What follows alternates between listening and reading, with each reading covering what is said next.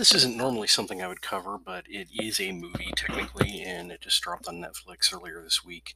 Trollhunters: Rise of the Titans, which is a wrap-up movie for three separate series that were done on Netflix, created by Guillermo del Toro and produced by a wide range of guys who've done a lot of different work in animation and whatnot, produced through DreamWorks. And I've watched all the series because well, of course, it's really geared towards kids. It has a phenomenal mythology and just does a really good job. And I'm going to be really sad to see that if they don't make use of the animators on these shows, it would be a crime because the animation on these shows are really phenomenal, and it really shows in this very last kind of wrap up movie.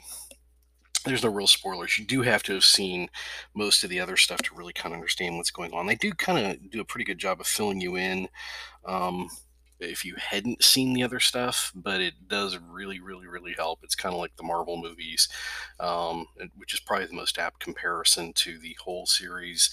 And then this wrap up movie, which feels like an endgame style, bring them all together to save the last big bad. And it does a really good job. Again, some of the animation is just phenomenal in this, and I hope that they really get a chance to do other work because this computer animation is in some aspects is better than some of the stuff that Disney had been putting out in recent memory.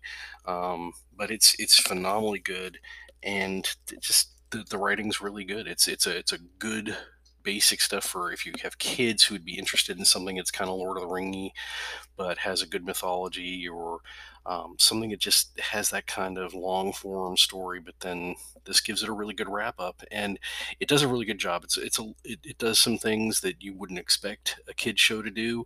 But that's what makes it a little bit better and more geared towards somebody like myself who's interested in this kind of stuff. So I would highly recommend, if you like that kind of stuff, check out the Troll Hunter series. But then this is the wrap up movie, Rise of the Titans, which is a really good wrap up, kind of like Endgame.